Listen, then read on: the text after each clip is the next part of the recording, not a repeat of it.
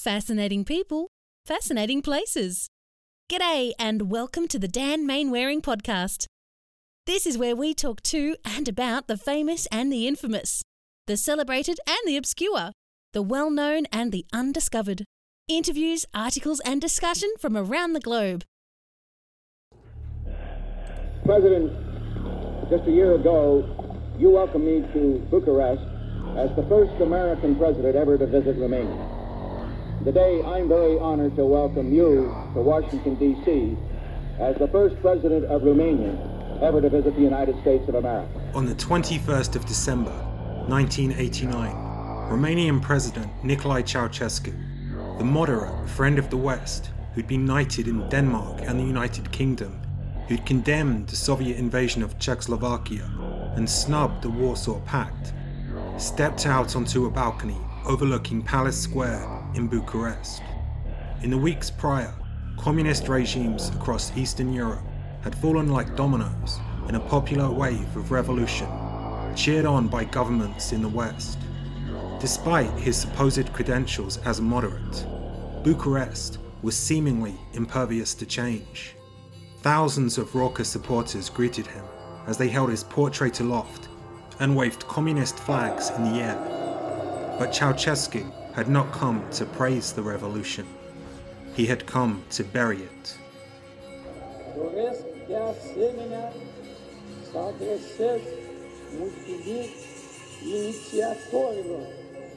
A sudden commotion at the back of the crowd caught his attention.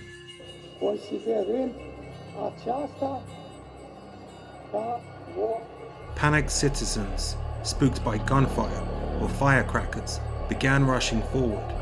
As they did so, the unnerved Ceausescu lost his train of thought. The mood in the square quickly turned, and portraits of the president were trampled underfoot as cries of revolution rang out.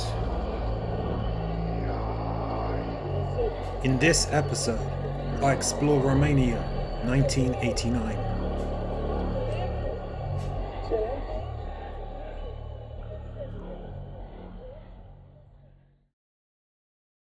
The Romanian Revolution of 1989 was partially the result of the country's long tradition of simultaneously resisting and embracing outside forces and influences. It's a process that stretches back to the 2nd century AD, when the Roman Emperor Trajan conquered the area and plundered its gold. Goths, Huns, Bulgars, Magyars and Ottomans followed, each group being fiercely resisted before being driven out by heroic figures like Vlad the Impaler. But each invasion force left its legacy, producing a nation that is more heterogeneous than its neighbours. Like the surrounding Slavic countries, Romania embraced Orthodox Christianity, but unlike its Yugoslavian, Bulgarian and Ukrainian neighbours, it used the Latin alphabet. Indeed, Romanian is the language most closely tied to modern Italian, while the majority of the Balkan states speak in Slavic, Turkic or Greek. In the First World War, Romania was initially neutral, then joined the Entente powers before making peace with the Central powers, finally rejoining the Entente powers in 1918. Similarly, it started as neutral in the Second World War, before joining the Axis powers and then switching to the Allies in 1944. But all of this back and forth wasn't anything to do with indecisiveness. It was driven by the Romanian desire to protect its interests while weighing the risks posed by its larger and more powerful neighbours. Much like Germany and Hungary, Romania in the 20s and 30s was a polarised society battled over by fascists and left-wing extremists, but with a despotic king trying to keep a lid on things. As the war ended, the Soviets liberated Romania, but with freedom came the Soviet-backed regime.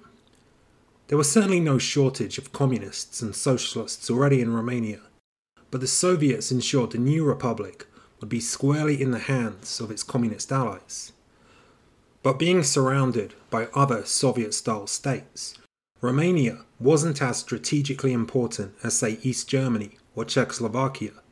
By the 1960s, as long as it remained communist, it was largely left to forge its own path like Yugoslavia or Albania.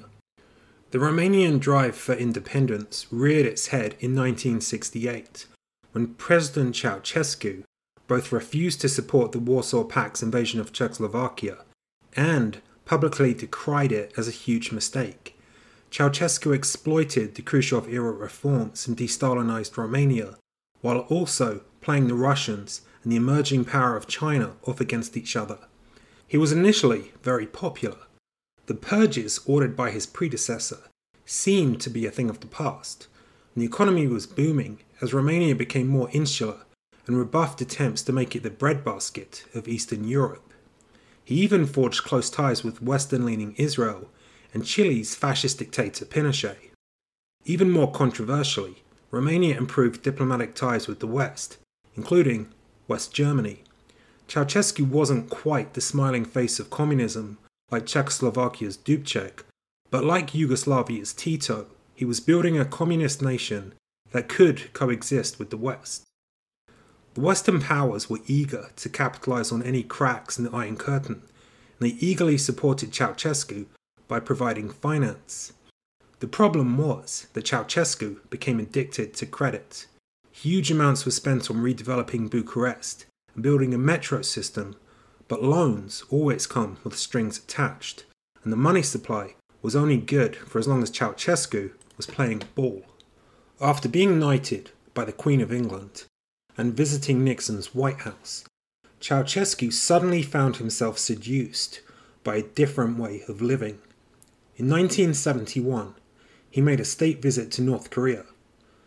Pyongyang, like Bucharest, had been devastated by war, but he marvelled at the modern buildings and broad boulevards of the rebuilt city. Moreover, he saw how it was all held together by a powerful personality of cult based around Kim Il-sung. For a childhood peasant runaway and one-time petty criminal, the thought of omnipotence was something he could not resist. Very quickly, Romanian propaganda switched from talk of an egalitarian state to one in which all the citizens owed a debt of gratitude to the all-powerful leader and his wife. Elena Ceausescu, like her husband, came from a poor peasant family. She was barely educated, and husband and wife were said to have been aware of their lack of physical attributes. But while he was the face of Romanian communism, she was the one person who had not just influence, but a degree of control over him. It was said that all political appointments had to be approved by her, to the extent that Nikolai would surreptitiously rush through staff changes when she was on vacation. She was also presented as the face of science and technology, an absurd claim for someone whose education extended to 2 years in elementary school. But it was all part of the North Korean-style mythology. She was frequently praised for scientific developments that she had little knowledge of, and certainly no involvement in. But as the 1970s wore on, the couple's desire to free Romania from foreign influence led them to start to drive to reverse the declining population. Abortions and contraceptives were banned. Soviet-style gulags that had previously been dispensed with were kicked back into action. Worse still, pregnant women seeking abortions were committed to insane asylums and subject to torture under the guise of treatment. The attempts to boost the population led to over 10,000 deaths via illegal abortions, and poorly managed orphanages soon became overrun with unwanted babies. Worse was to follow. Stricken by debt payments that left the country beholden to the West, the economy stagnated and became one of Europe's poorest. This prompted Ceausescu to launch an austerity drive. It was intended as a short-term measure to pay off the national debt, after which Romania would thrive with an insular economy. However, the austerity measures were a tough pill to swallow for people whose living standards were well below their neighbours in Yugoslavia. Oil, gas and food were rationed. Citizens were given pamphlets on how to survive with a 25% reduction of caloric intake. Power blackouts became frequent. Cars couldn't run due to a lack of fuel. But as if to rub salt into the wounds, Ceausescu used the nation's scant resources to level the centre of Bucharest and build a North Korean-style capital equipped with the so-called House of the Republic, an ornate government building that at 4.1 million tons is today still the heaviest building in the world. People were starving, seeing historic sites and monasteries destroyed, while the leader of the supposedly communist regime was building something akin to a cross between the Taj Mahal and the Pentagon, slap bang in the middle of Bucharest. Needless to say, discontent soon became prevalent, but this was initially addressed as Ceausescu bolstered the Romanian equivalent of the Stasi or KGB, the Securitate. Agents and informers were said to be everywhere. Exaggerated reports suggested that 1 in every 3 Romanians were informers.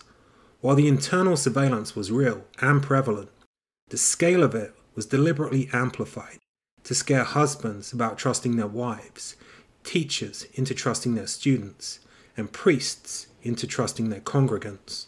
While this dystopian nightmare evolved, Romania was hit by poor harvests. Crops were in short supply, shelves were empty. Yet on TV, the populace saw the president proudly greeting farmers with bountiful harvests. What people may have guessed, but didn't know, was that the fruits and crops on display were in fact plastic or polystyrene replicas, but with total control of the media, limited interaction with outsiders, and an abundant climate of fear, Ceausescu was able to press on with his charade. Outside Romania, things were beginning to change. In 1986, the new Soviet premier, Mikhail Gorbachev, was trying to address economic stagnation in his own land. Aside from economic reforms, he realized that political liberalization was necessary, and he used terms like glasnost and perestroika to illustrate his eagerness for a more open, progressive society. Poland and Hungary, nations which had rebelled against Soviet influence, were quick to embrace the reforms. By mid-1989, Hungary had dismantled border fortifications, while Poland held free elections. East Germany, the most Stalinist of the Warsaw Pact countries, saw its position undermined when Gorbachev came on a state visit and demanded reforms.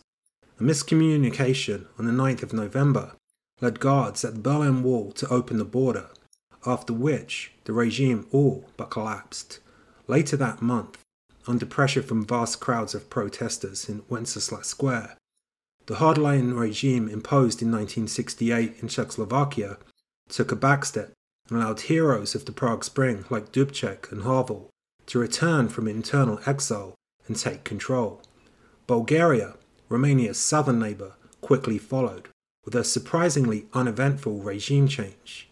By December 1989, Romania was the only Warsaw Pact member still clinging to totalitarianism.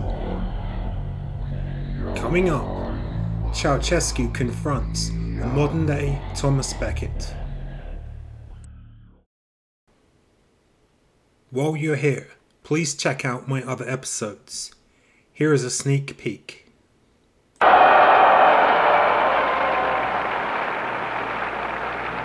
And there are even a few who say that it's true that communism is an evil system, but it permits us to make economic progress.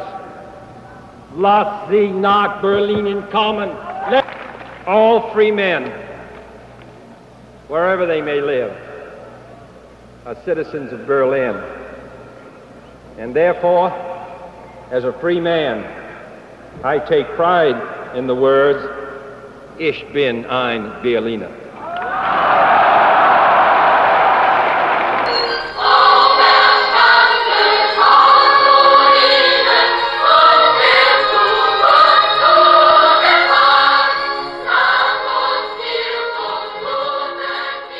Secretary Gorbachev, if you seek peace, if you seek prosperity for the Soviet Union and Eastern Europe, if you seek liberalization, come here to this gate. Mr. Gorbachev, open this gate. Mr. Gorbachev, tear down this wall.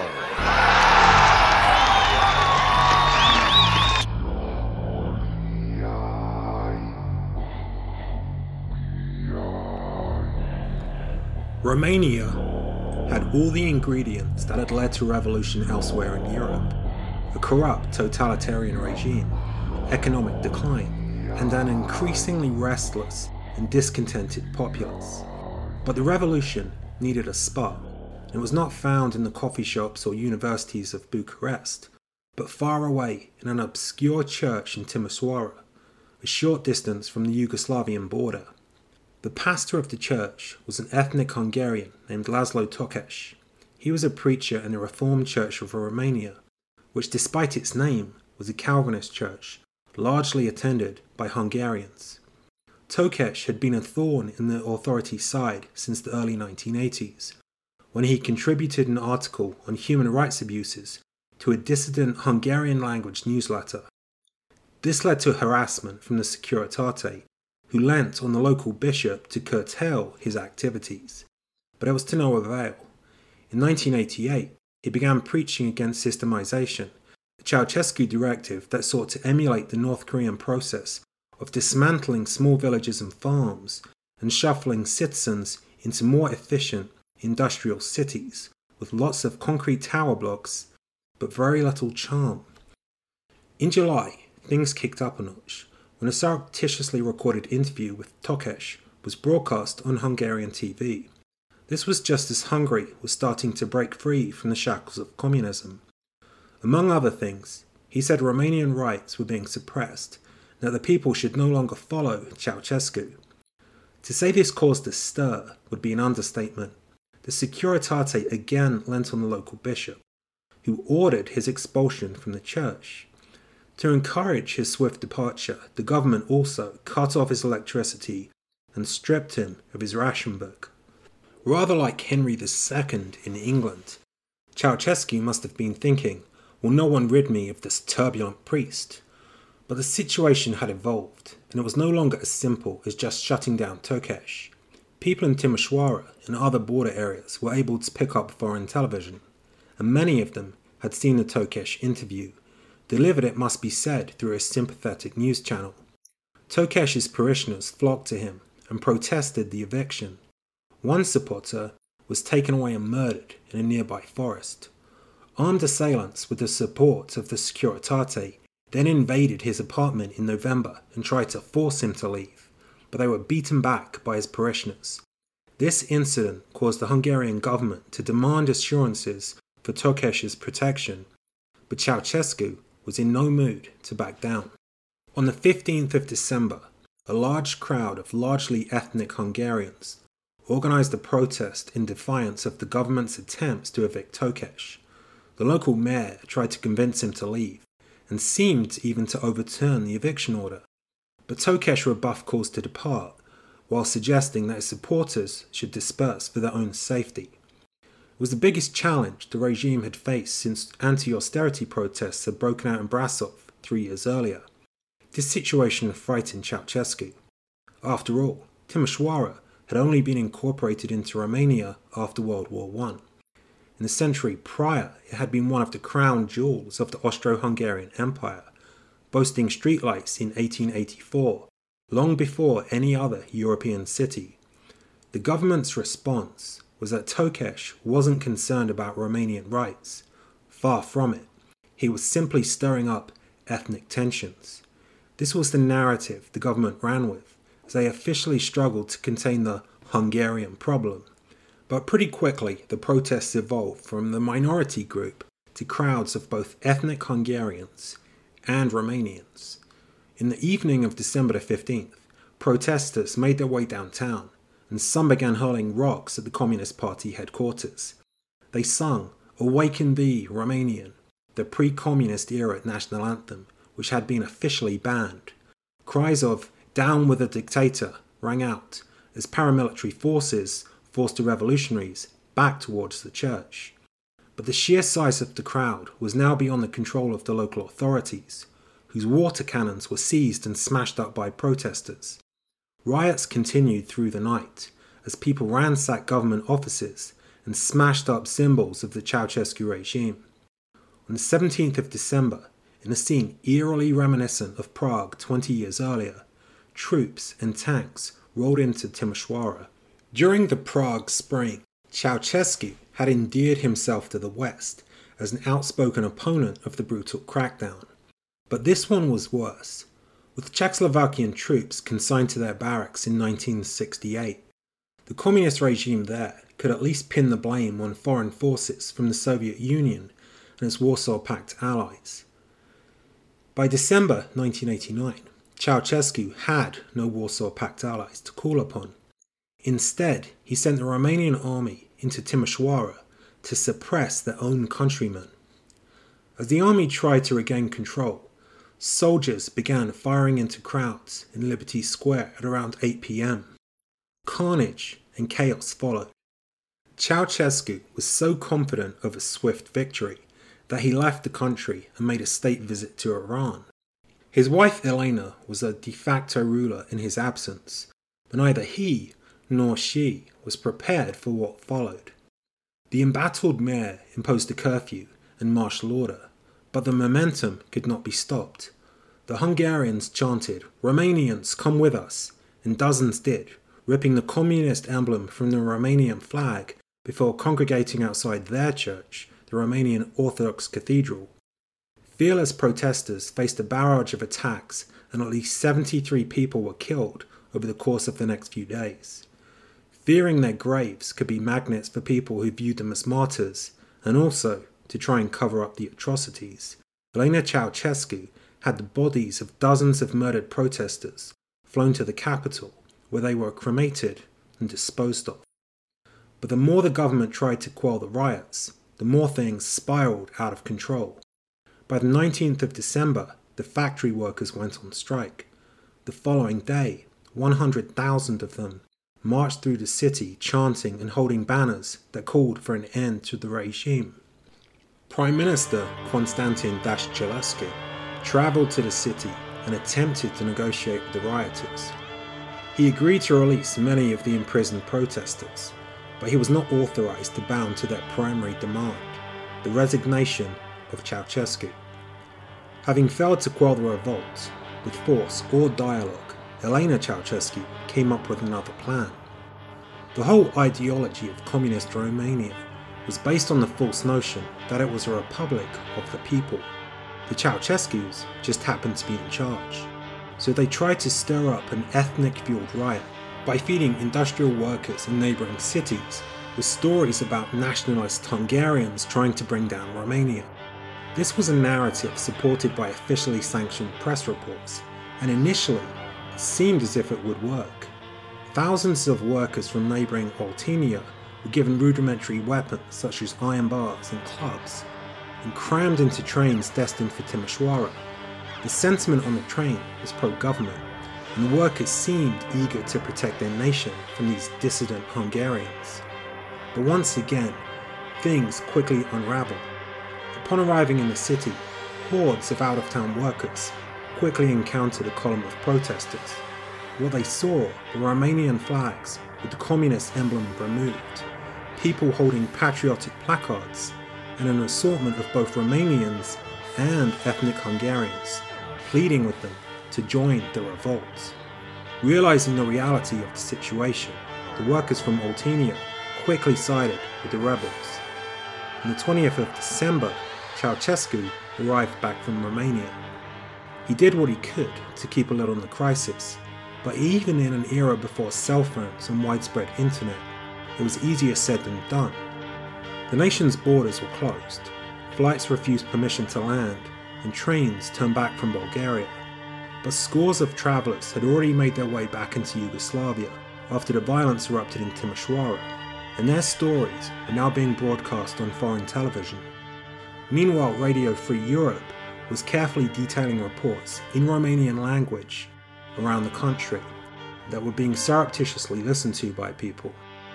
In border regions, people saw reports on Hungarian or Yugoslav TV, and word of mouth was starting to spread rumours of the massacre from Timișoara into other parts of the country. There were also a few foreign journalists on the ground, sending video footage and first-hand accounts to the outside world. But Bucharest seemed oblivious to the situation. It was calm.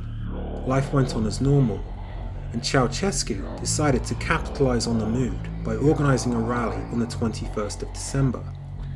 Now, whether Bucharest seemed peaceful because some people knew nothing of the uprising, or whether people did know but feared sharing the news with Securitate spies seemingly everywhere, is hard to say.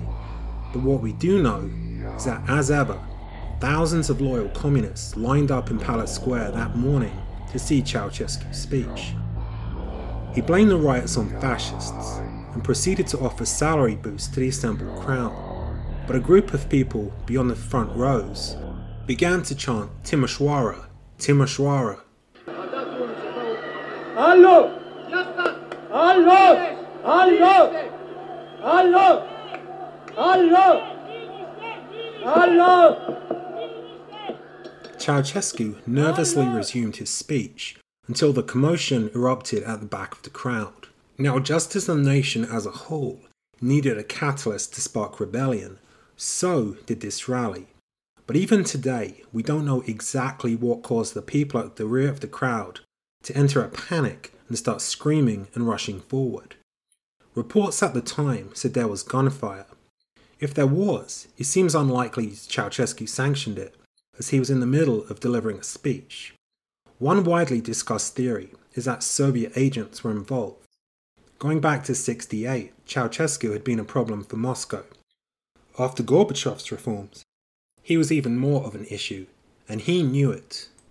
The Securitate had for years operated a special unit specifically designed to counter threats from the USSR. One theory is that Soviet agents fired gunshots in order to panic the crowd. Other people have suggested some errant firecrackers were to blame. But whatever the reason, the crowd soon surged forward, egged on by people shouting that the firing was coming from the Securitate. Until this point, the rally had been shown live on Romanian TV. Suddenly, the footage was cut off as Ceausescu and his entourage rushed inside the palace. On the square below, flags without the communist emblem were waved, as the protest became larger and larger. But before long, the Securitate did begin to shoot. Armed trucks ploughed into civilian protesters, while others were beaten, stabbed, or shot. By late afternoon, most of the protesters had fled to safety, but the following morning they were back, and they easily breached barricades surrounding the square. By now people had started to flow into the capital from other areas of the nation. Ceausescu, whether overly confident in his security forces or paralysed by shock, simply camped out in his palace before attempting to address the angry crowd the following morning. He soon retreated as the protesters unleashed their fury on him. His wife tried to take control of proceedings. After a day of protesters being greeted with gunfire, she instructed helicopters to drop leaflets onto the crowd, urging people to go home and enjoy Christmas. At 9:30 a.m., Vasily Milea, the Minister of Defense and Chief of the Army, was found dead.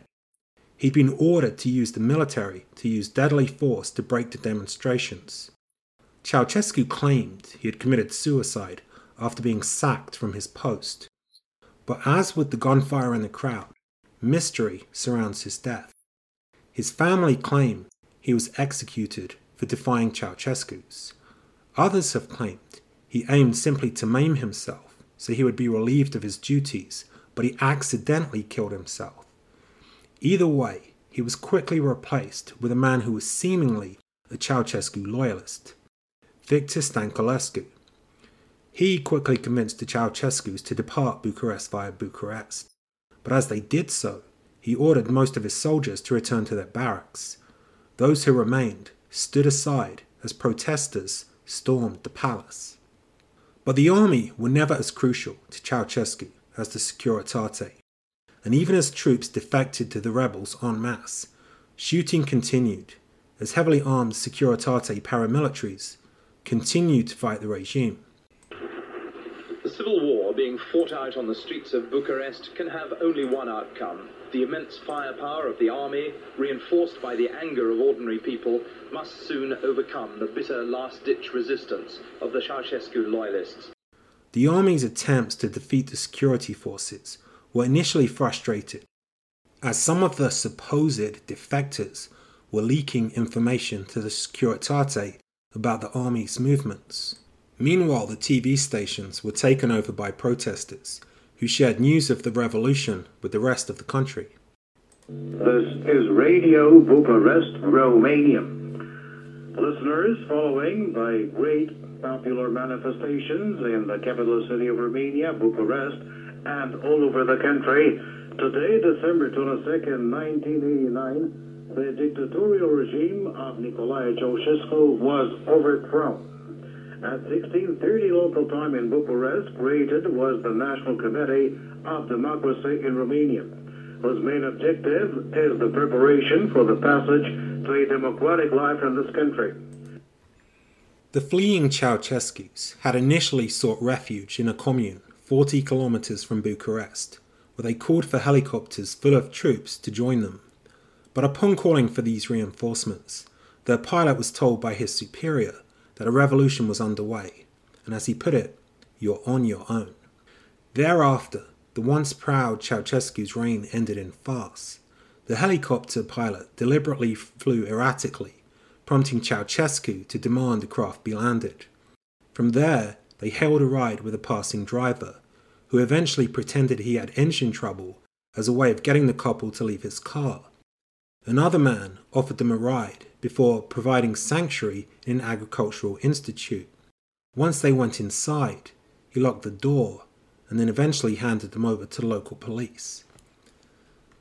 Among the many theories tied to the events of December 19th, 1989, is the idea that the Securitate had an elaborate plan for a counter-revolution in the event of a coup. Critical to this was a tracking device that Ceausescu was somehow separated from during his botched escape. Had all gone to plan, the theory goes, the Securitate would have swooped in and rescued him. After a brief trial, the Ceausescus were shot against a wall in a televised event on Christmas Day, 1989.